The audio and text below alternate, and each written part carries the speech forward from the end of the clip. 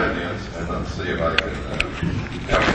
I want to just say a few things about the overall background of Paul's involvement with the Corinthians.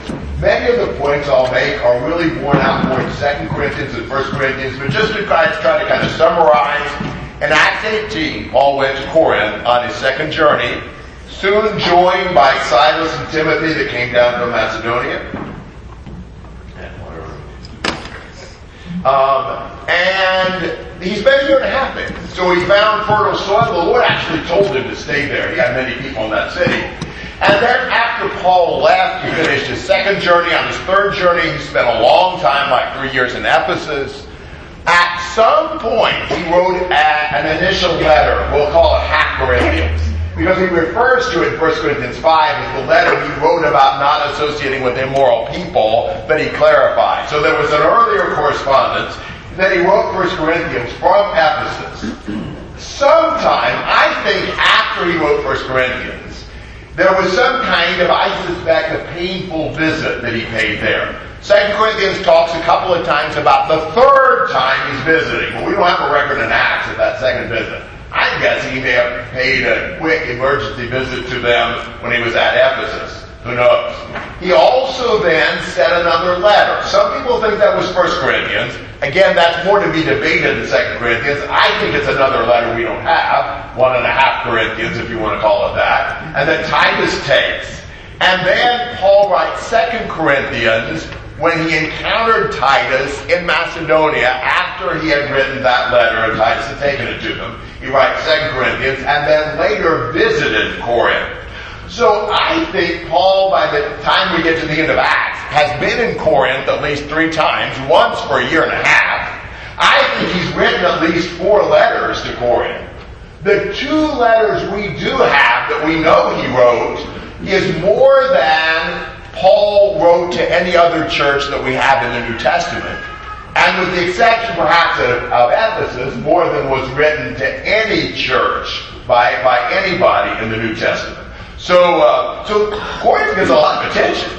There's just a lot to know about. Say about Corinth itself was an interesting city. It was on kind of an isthmus between 2 bodies of water, so they did a lot of commerce. They transported goods from one side to the other. It became then kind of a cosmopolitan city, kind of a rough city, known for immoral behavior.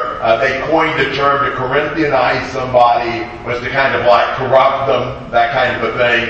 You know, maybe corresponding to like our New Orleans or something like that in terms of how people saw Corinth. And it's amazing then that there were people of God in a city like this. And their word will certainly see that here as we look at 1 Corinthians. So that's all the background I intend to give. I'm not good with that anyway, and I'd like for us to get into the text. So would somebody read chapter 1, verses 1 to 3? Paul, called by the will of God to be an apostle of Christ Jesus, and our brother Sosthenes, to the church of God that is in Corinth, to those sanctified in Christ Jesus, called to be saints together with all those who are in every place, call upon the name of our Lord Jesus Christ, by their Lord and ours. Grace to you and peace from God our Father and the Lord Jesus Christ. We probably tend sometimes to kind of pass over these first few verses of a letter, but they often say some very important things. Here Paul identified himself as one who's called as an apostle. To say that is for Paul really to give his credentials and to say that he's got the authority to speak. That he's got the authority of the Lord behind him. Now it's common for Paul to mention his apostleship. In the 13 letters we have from him in the New Testament, he mentions he's an apostle in 9 of them. So that's pretty common. And he wasn't kind of like a self-chosen apostle. There wasn't some church that made him an apostle. But he was made that by the will of God. God's will determined the things Paul did in his life. Sosthenes, our brother, was a co-sender with Paul of this letter. That shows you Paul was not some maverick apostle. You know, he's part of a team, and he works with others. He writes to the church of God, God's people, at Corinth. From Paul's perspective, the important thing about Corinth was not something about the culture and tradition of that city. It was about these people of God that were in that city. That's what Paul thought about when he thought about Corinth. He calls them those who have been sanctified in Christ Jesus. They are set apart from the world. They're specially dedicated to the Lord. And really, he's challenging them somewhat with that. Their conduct and behavior haven't been fitting too well with their sanctified status. And he says, you're sanctified in Christ Jesus. You'll see, just look down through those first few verses of 1 Corinthians, how many times Christ or Jesus is mentioned. The focus, even in the introduction, is on the Lord, not on Paul, not on them, just as the focus of our life needs to be on the Lord. They are saints by calling them. Paul's not the only one called. He's been called to be an apostle. They're called to be saints, set apart, dedicated to God. And they're not the only ones. Notice that he emphasizes with all who in every place call the name of our Lord Jesus Christ, their Lord and ours. There's a close bond that brothers have with all other brothers throughout the world. And that, I think, is an important point in Corinthians. Paul will mention several times how all of the churches were to practice the same things. And he doesn't want the Corinthian church to be some lone rangers out of sync with God's pattern for all the churches. So he emphasizes even here in the introduction, not only you, but there are many others in other places who call on the name of the Lord also. And then he wishes for them grace, which is the cause of salvation, and peace, which is the outcome from God and from Jesus Christ. Comments or questions on those first three verses? 4 to 9. I thank my God always concerning you for the grace of God which was given to you by Christ Jesus, that you were enriched in everything by him in all utterance and all knowledge, even as the testimony of Christ was confirmed in you, so that you come short in no gift, eagerly waiting for the revelation of our Lord Jesus Christ, who will also confirm you to the end, that you may be blameless in the day of our Lord Jesus Christ. God is faithful, by whom you were called into the fellowship of his Son, Jesus Christ our Lord. Paul reports, as he usually does, about how he's thankful for these brethren. Which is kind of surprising after reading this letter, that Paul found something to be thankful to God for in this group. But he has been, and not just when he wrote this letter, he says, I thank my God always concerning you. For the grace of God which was given you in Christ Jesus, that in everything you were enriched in him, in all speech and all knowledge. Now he thanks God for their knowledge of God's Word and their ability to communicate that. Those were two things they really thought highly of themselves about. You'll be able to see throughout this letter, they thought a lot of their knowledge. It's probably time to, move to another class or something. They thought a lot of their knowledge, and they thought a lot of their eloquence. Paul is pointing out that the knowledge and speech they have was a gift by God's grace that was given to them in Christ Jesus. Did you notice all of the passive constructions? In verse 2, they have been sanctified. In verse 4, the grace was given. In verse 5, you were enriched. In verse 6, the testimony was confirmed. In verse 9, you were called. The point is, they didn't do this for themselves. God did it for them. They are the recipients of God's grace. So he's trying to get them to realize that whatever they have in Christ, and it's not their own achievement that they can pride themselves on. And did you notice what Paul usually thanks God for that he doesn't here? If you look at some of the other letters, it's quite common for Paul to thank God for the love the brethren have. He doesn't do that here, or we'll see why not as we read through the letter. But he does thank God for the things that he can. He says it's to the point where they are not lacking in any gift. That's verse 7. That's kind of an interesting way to humble them. He doesn't congratulate them that they are so abundantly endowed spiritually, but he's thankful that they haven't fallen short in this area. I mean, it's kind of, to make them recognize that this is not something they ought to just lift themselves up with, but it is good that they are doing okay. And they are not at the goal yet. They are awaiting eagerly the revelation of Jesus Christ. They look forward to the time that Jesus will be revealed, kind of like unveiled and unmasked and opened before them. And he will confirm them to the end. And because God is faithful, and so he called them into fellowship with him, he's reliable, and so God will continue to work with them and confirm them until the goal, which is the revealing of Christ, when they'll be brought home with him. So even in this introduction, you see so much emphasis on Jesus. Everything's in Christ. Everything was done to them. It's all gift and grace, and it's all the things that the Lord is doing as he's blessing them and being with them. Thoughts and comments on those first 9 verses? The revelation of Jesus, is that Jesus coming back to 1 Peter, or more so fulfilling his revelation of who he is through his substance? I think it's him coming back when he's unveiled and manifested to us. Good question. Other questions? I assume that everybody's hearing me okay, at least. That's not a problem for anybody. Everybody, okay. If you aren't, then you won't know I asked that question, right? Hearing each other is probably going to be more challenging. We have high ceilings. So when you say something, yell it.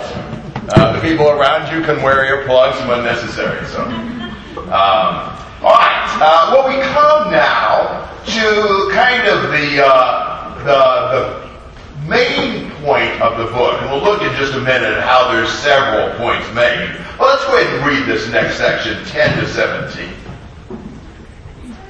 Now I exhort you, brethren, by the name of our Lord Jesus Christ, that you all agree, and that there be no divisions among you, but that you be made complete in the same mind and the same judgment. For I have been informed concerning you, my brethren, by close people, that there are quarrels among you. Now I mean this, that each of you is saying, I am of Paul, and I am of Apollos, and I am Cephas, and I am Christ. Has Christ been divided? Paul was not crucified for you, was he? Or were you baptized in the name of Paul? I thank God that I baptized none of you except Crispus and Gaius, so that no one would say you were baptized in my name. Now I did baptize also the household of Stephanus. Beyond that, I do not know whether I baptized any other. For Christ did not send me to baptize, but to preach the gospel, not in cleverness of speech, so that the cross of Christ would not be made void. For the word of the cross is foolishness to those who are perishing, but to those who are being saved, it is the power of God. Okay. All right. So Paul is exhorting them to be undivided, to be totally united. Now that is the first main topic, and I think the most important point from his standpoint he makes in the letter. Really, chapters 1 through 4 relate to this report he's heard from Chloe's people about how they are dividing up into groups and parties, and that they're quarreling and jealous and so forth. He's also in chapters 5 and 6 going to deal with some things that were actually reported. I don't know who those things were reported from, but he'll mention a man living with his father's wife and some other things. And then, starting in chapter 7, he will take up topics from their letter. And we'll look at that when we get to that. But here, he encourages their unity because he had been informed by Chloe's people that there are quarrels among you. I appreciate the fact that Paul's very open about where he got his information. You know, he gives credibility to what he's saying. This is not some hearsay. This is not some rumor. Actually, this is something that Chloe's people reported to him. I believe that the seriousness of this charge really demanded that the church know who the accuser was. That it wouldn't have been right for him just to say, here, a lot of people have been telling me. You know what that means when somebody says, everybody's been telling me this. It means their wife, maybe their child. You know, if everybody's been telling you this, probably you ought to be able to name one or two. And that is better than just saying there's just kind of unidentified rumor floating around. So, and think about this. Was it wrong for Chloe's family to tell Paul about these divisions in Corinth? I don't think Paul's implying some blame against them for that. Now, it depends on why you're talking. But there are times when it may really help to tell Paul so he can help the Corinthian church deal with these issues. Sometimes we can tell someone about some problems someone's having with the purpose of trying to gain help for them. That's different from just trying to spread trash about somebody to belittle them or try to hurt them or whatever. So, he's found this out, and it's not a good thing. These people are saying, I'm of Paul, I'm of Apollos, and so forth. When we start to align and define ourselves by one particular leader, or I'm a part of this particular group, a red flag will go up. We should not be divided like this. We shouldn't be identifying ourselves with a certain line, or a certain group, or a certain individual. That party mentality has to be avoided. Paul says, in verse 13, has Christ been divided? It was almost like they were taking Jesus' body and just slicing it into sections. That's not right. And he says, Paul wasn't crucified for you, was he? You weren't baptized in the name of Paul, were you? Now you think about, if they were going to say they were Paul, then Paul had to have been crucified for them. And they would have to have been baptized in the name of Paul. If you think for a minute, what would it take then to be of Christ? To be of Christ, Christ has to be crucified for you, and you have to be baptized in the name of Christ. If that is what it would take to be of Paul, then to be of Christ, it would take the parallel things. The cross and baptism claim us for Christ. This is a passage because Paul talks about the unimportance of the one who does the baptizing, that some people turn to say, baptism must not be important. That's not at all what that's saying. He says, who baptizes you isn't important. Paul says, I'm really actually glad that I didn't baptize very many of you. Turned out that was providential. Not because he didn't want them to be baptized, but if he had had a greater role in baptizing people, maybe even more of them would have called themselves of Paul, and he certainly didn't want that. And so he mentions a couple that he baptized, and then he thinks of another, kind of an afterthought, which again shows you from Paul's perspective, who did the baptizing didn't matter. You know, it's kind of a forgettable thing. And obviously, if Paul had been called to baptize, then he would have remembered names and had a head count. But in his case, it didn't matter who did the baptizing, and it doesn't matter. You stop and think about it. What happens if a jaybird plants an acorn? Does it grow jaybirds or oak trees? You know, it doesn't matter who does the planting, it matters what's planted. And that's certainly true here in this connection. That it doesn't matter who does the baptizing. Now, does it matter that we're baptized? Absolutely. Does it matter that we are baptized properly? Absolutely. But who does it isn't a part of what makes that proper or not. I don't have to trace an unbroken succession of faithful baptizers back to the first century, anything like that. to be quite honest about it, this may surprise you, I am not 100% certain who baptized me. It was in October of '69. It has been a while. It was during a gospel meeting, and I am not real sure. I think the local preacher did it, but I don't remember for sure about that. When you get to be my age, there's a lot of things you don't remember for sure. It doesn't matter. If I found out that the man who baptized me was actually some kind of a, scoundrel, and it came out later, it wouldn't invalidate my baptism. But Paul says that he didn't want them following after him or anybody. We don't need to have this denominational brand name kind of an idea. Some kind of I'm this kind of a Christian. We need to be simple disciples of Christ. And we've got to resist the urge to try to section ourselves off in some other way. I mean, everybody in the denominational world is. And so our tendency is to try to say, well, I'm this kind of a Christian.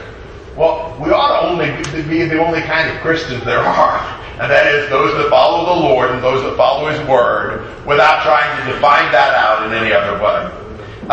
So Paul ends this with a transitional statement. He says, Christ did not send me to baptize, but to preach the gospel, not in cleverness of speech, so that the cross of Christ would not be made void.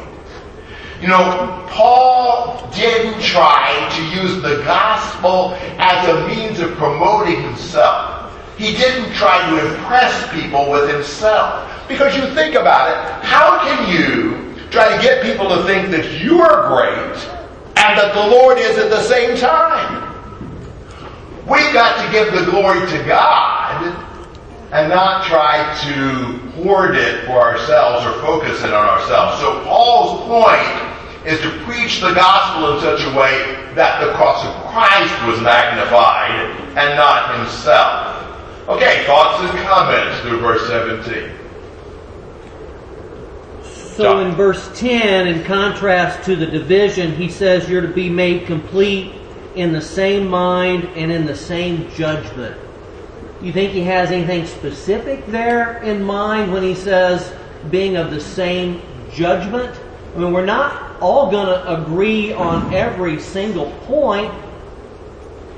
So what does he have in mind there, do you think, when he says that we're to be of the same mind and the same judgment? I don't have a good answer for that, other than he's really trying to stress their unity. From looking at the book, even their attitudes toward each other were filled with jealousy and conflict and pride. And so I would think in the context of the book, he's really saying you need to join your hearts together, your attitude together. You need to work together. I don't know that here the issue was primarily a doctrinal difference as it was more this just rivalry and competitiveness. So I suspect in this context that's more what he's thinking. Clearly we do need to be united on God and His Word, which doesn't mean we're going to see eye to eye on every single detail. I think the Bible indicates that we won't do that. But I suspect here it's more attitude. Good question. Somebody else may have a better answer. Other questions or thoughts? Yeah. Well, along that line... No, it's you. Along that line, I think of Ephesians chapter 4, where Paul talks about two kinds of unity. The unity of spirit that God creates, and the unity of the faith that we are to attain to. And that perhaps one thing on Paul's mind is, as we grow closer to the image of God, as we grow closer to be like Christ, then more and more of our decisions should be in line with each other. Will we get there here? Probably not. But I don't think it's too far out to think that might be one thing as well. Well, certainly that's true. The closer we all are to the Lord, the closer we get to each other. I think that's even true in our understanding of the Word. That the closer we get to the Lord, the more we're going to think the same things, believe and teach the same things.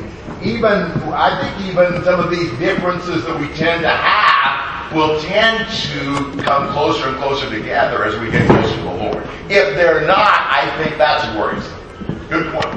Anything else? Well, when we have that same mind, even if we have differences, we'll be able to deal with them in a godly way to where they don't become a stumbling block to ourselves or to others. Amen. Somebody over here. Yes, Matt. These aren't just merely suggestions. They were given life teaching. You're right. The apostle, inspired by the Spirit, to say these things. Certainly, ultimately, our submission to the Lord is the basis of our unity. It's the basis of our common faith and all of that. Yes. Good points. Other thoughts? If I don't see your hand, just yell at me. So, all right. From here, he moves on to dealing with some things that contrast the gospel with human wisdom. He talks about the message of the gospel is a message that human wisdom didn't appreciate. The recipients of the gospel, them, surely wouldn't have been chosen by human wisdom, and Paul's preaching content and style were not in the line with human wisdom. So we'll look at these points. I think these are really helpful. I don't have the time or ability to develop these as well as they ought to be, but there are some excellent thoughts that we really need in these next several sections. 18 to 25. For the word of the cross is foolishness to those who are perishing, but to those who are being saved, it is the power of God. For it is written, I will destroy the wisdom of the wise, and the cleverness of the clever I will set aside. Where is the wise man? Where is the scribe? Where is the debater of this age? Has not God made foolish the wisdom of God? For since in the wisdom of God the world through its wisdom did not come to know God, God was well pleased with the foolishness of the message preached to save those who believe. For indeed Jews ask for signs, and Greeks search for wisdom, but we preach Christ crucified. To Jews a stumbling block, and to Gentiles foolishness. But to those who are called, both Jews and Greeks, Christ is the power of God and the wisdom of God. Because the foolishness of God is wiser than men, and the weakness of God is stronger than men. Okay, so Paul is dividing men into two groups. You know, it used to be the Jews and the Gentiles. Now it's the saved and the perishing. And he actually uses present tense. We are being saved. We are perishing. It's not necessarily our final destination yet, but we're in that process. And he says that to men who are perishing, the gospel's foolishness. You proclaim a crucified Jew from some forgotten village of the empire as God's son that'll save men from their sins. That sounds like some sort of madness to the people in the world, the people who are perishing. To us, Christ is our salvation. He's our hope. He's our life. It all depends on where we're at. Now, in doing that, God destroys, He nullifies worldly wisdom. God makes the worldly wise look like idiots by the plan that He's devised. And He asks the question, rather triumphantly, where is the wise man? Where is the scribe? Where is the debater of this age? The person who is well respected in this world, who's really wise and intelligent, educated and sophisticated and impressive, where is the world's wisdom? Now, we like that too much. We are too impressed with worldly sophistication. We're too impressed with secular education. We're too impressed with people who have high culture and philosophy and all of that because they're well thought of in the world. God does not. He's not impressed with worldly sophistication. And think about it. Where is the world's wisdom? You know, those of us who tend to get too caught up in being impressed by that, we are more educated in many ways than we've ever been. Are we more moral? We have more means of helping each other. Are we less selfish? We have more means of communication than ever. Do we understand ourselves better? Each other better, rather? We have more psychology and education. Do we have less crime and less war? I mean, what you see is worldly wisdom is not solving our problems. The experts don't have the answers. And God has upstaged worldly wisdom by something that to men is foolish, but God uses it to save men. He says, God, in His wisdom, in verse 21, made it to where the world through its wisdom could not know God. God can only be known in one way, through God's revelation of Himself to mankind. We cannot philosophize and think our way to knowing God. Man has failed totally in knowing God apart from God revealing Himself to us. It gave God great pleasure to redeem us, but He does that through the gospel of Jesus Christ. Now, He contrasts that to what the world was looking for. The Jews wanted signs, the Greeks wanted wisdom. Isn't that true? The Jews were seeking a powerful Messiah that would deliver them from Roman bondage. The Greeks, with their proverbial love of learning, wanted some educated philosopher, teacher of various kinds of abstract truths and so forth. Christ didn't come as a conqueror, and He didn't come as a philosopher. What the people of the world got was weakness and folly. To say Christ, the Messiah, crucified, made about as much sense to the people of the world in the first century as talking about fried ice. It doesn't fit. God He wasn't trying to get something that appealed to men. God outsmarted men. He says the foolishness of God is wiser than men. The weakness of God is stronger than men. God at His worst is better than man at his best. You think about that. God has achieved what all human wisdom and human power has failed to achieve. Now, if you think about it, man have not changed.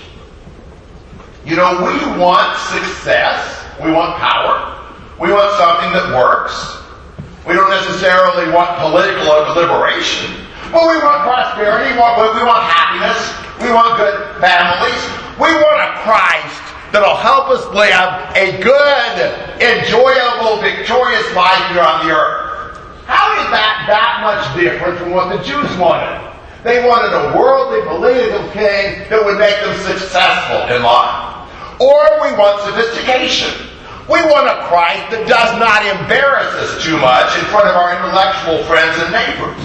Maybe not fitting in with Plato and Aristotle, but at least we don't want him to be too narrow-minded and intolerant. We don't want him to be too radical as far as religion is concerned, or too incompatible with the current status of human learning. We want a lot what the Jews and the Greeks wanted, and that's not what Jesus gives us. God was not concerned with trying to appeal to what we liked.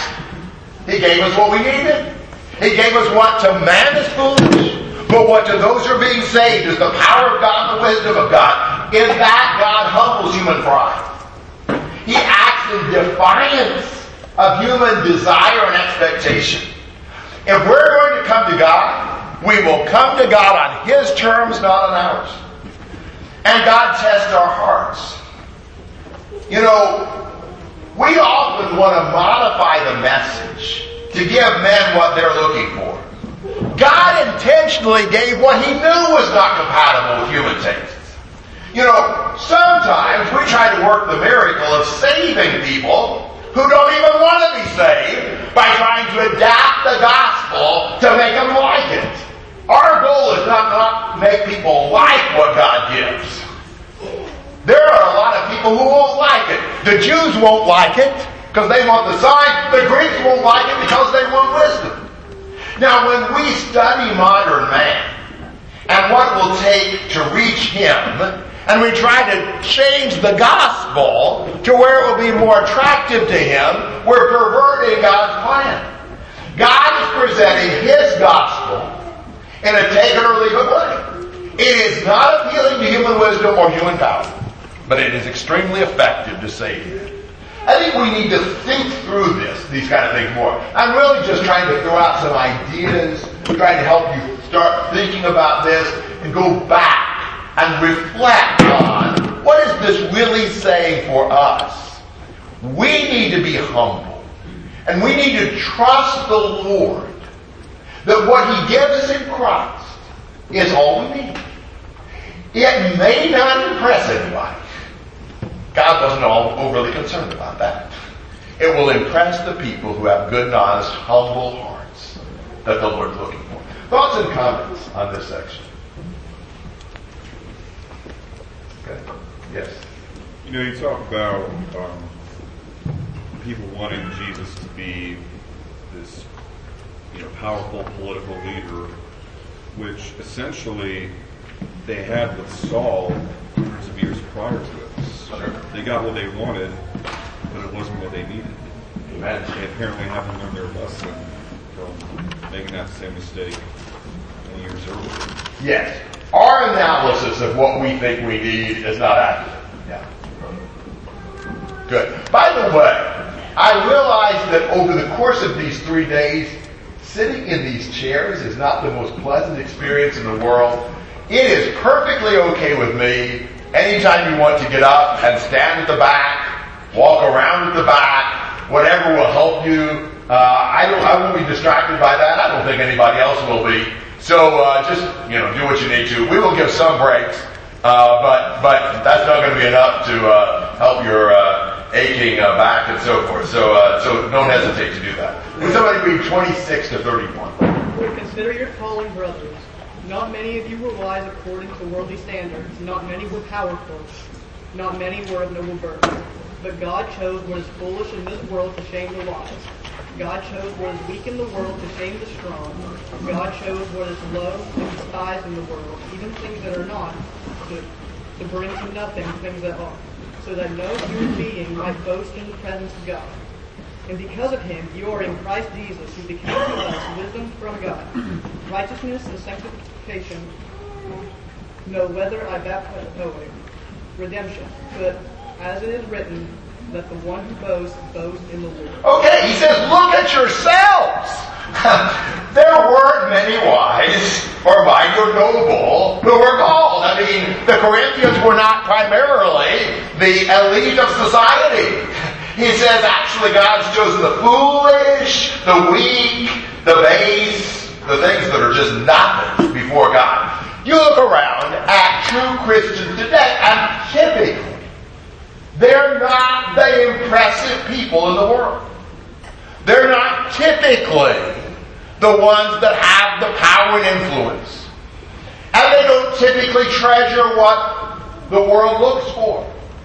We're not among the beautiful people in the world, for the most part. That's just the way it's been. In the 2nd century, I believe 2nd century, there was a Greek writer, a skeptic named Celsus. This is what he wrote about the Christians.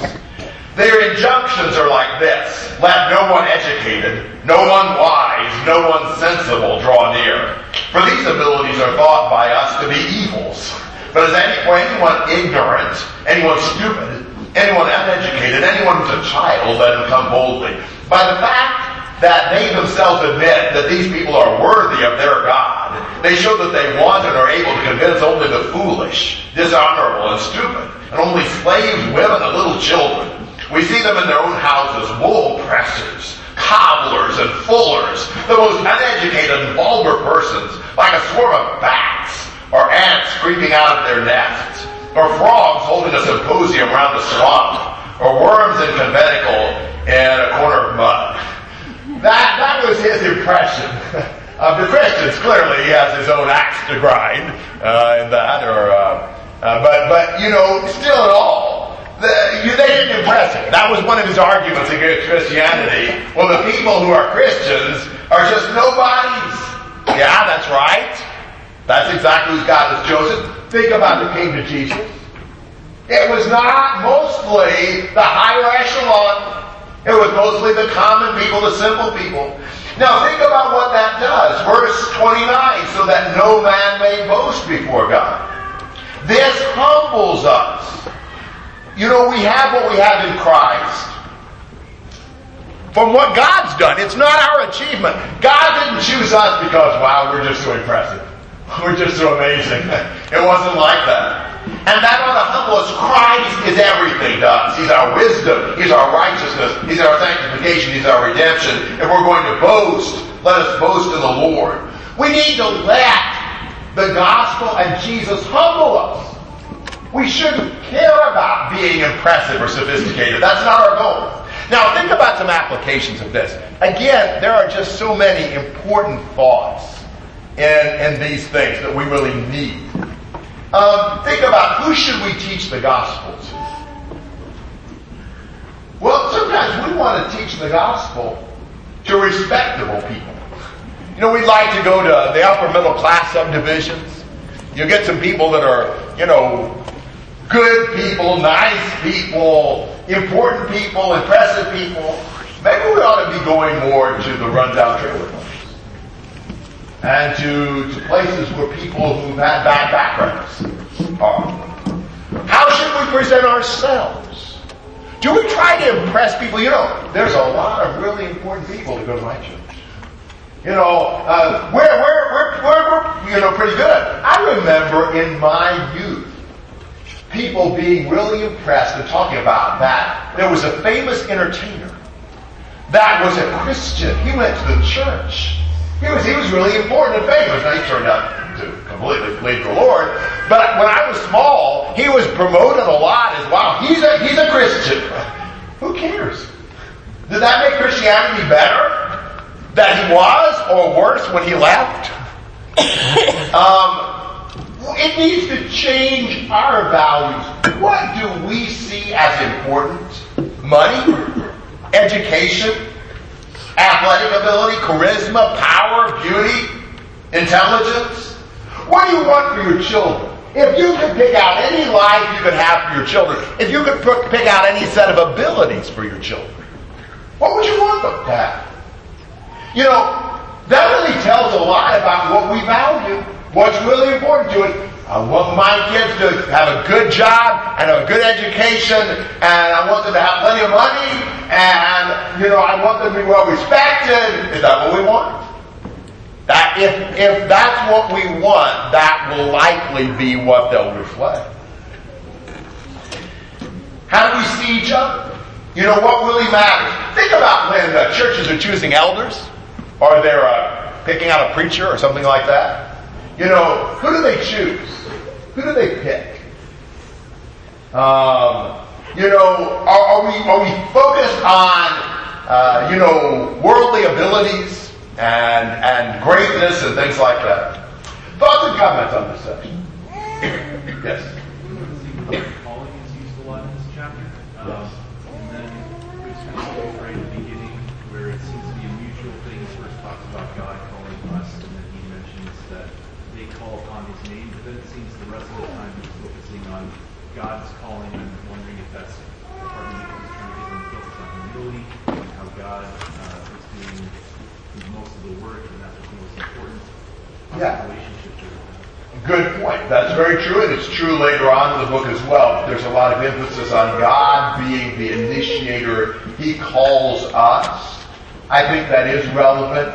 This salvation is what Christ is accomplishing for us. We didn't take the initiative. We didn't invent the plan.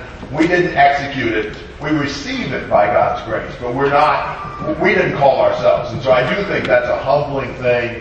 And he's trying to help them be more humble. They're really impressed with themselves, and they need to lower their concept of themselves. Yes? If you think that in verse 31 he's quoting from Jeremiah 9, yes, which is in the context of judgment, and in 2 Corinthians 10 he ends 2 Corinthians with that same quote. So 1 and 2 Corinthians are almost bookended with that same quote from Jeremiah. Okay. I thought about that. Very good. Thank you. Yes? You know, King David himself said in Psalm 23, "The Lord is my shepherd." And by saying that, he's saying, you know, when compared to God, he's just just a sheep, essentially. Now we're talking about, a physical king here, and yet he himself realizes when compared to God, he has no power. Yeah, we definitely need to see our relationship with God, exalt God, and humble ourselves. Amen. Other thoughts? Joe? Would it be more impressive if this is coming from Paul, somebody who has given up Yes. these things? Yes. Good point. Yeah. He's not disparaging these things because he had no access to them. He could have had a very good resume in Judaism. He did have, look at Philippians 3. So he's, somebody who doesn't have any intelligence, education, sophistication can disparage those things and it looks like sour grapes. But in Paul's case, he's not impressed with even his abilities in those areas, and he's counted them as a loss because they diminished his focus on the Lord. Yeah, very good point. Yes?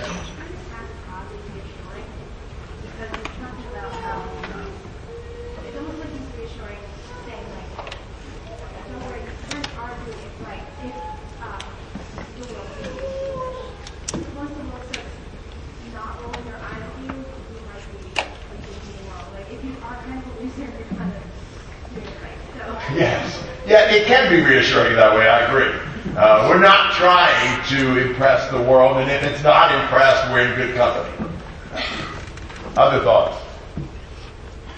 Okay, chapter 2, verses, yes. Go ahead, David. Debating on whether to say something.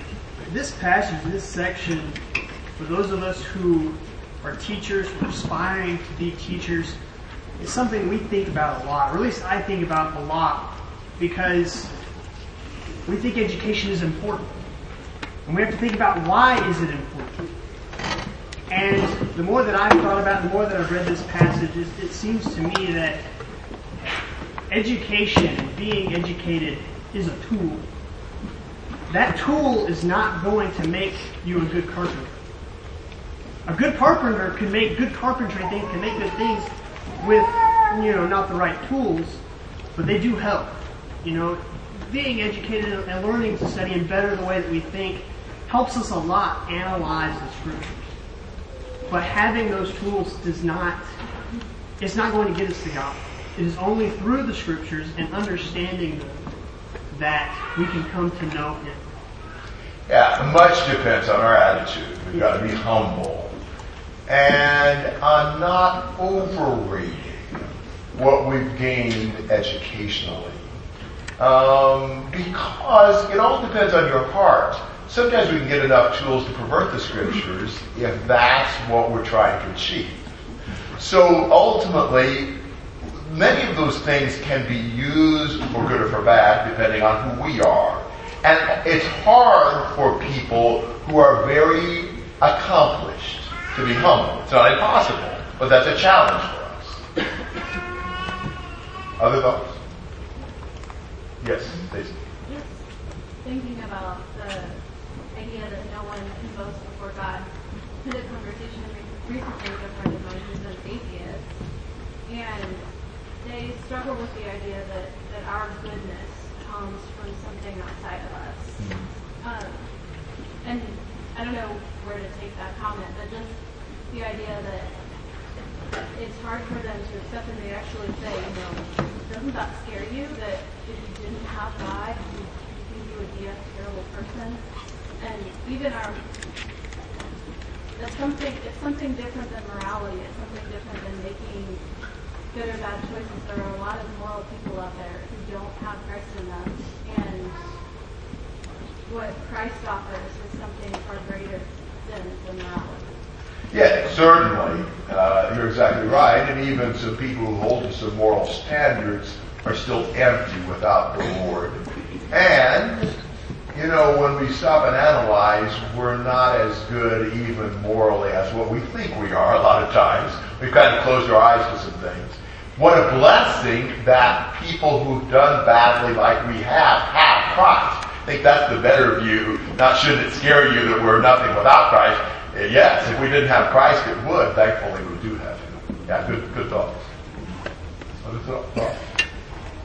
Okay, how about chapter 2, verses 1 to 5?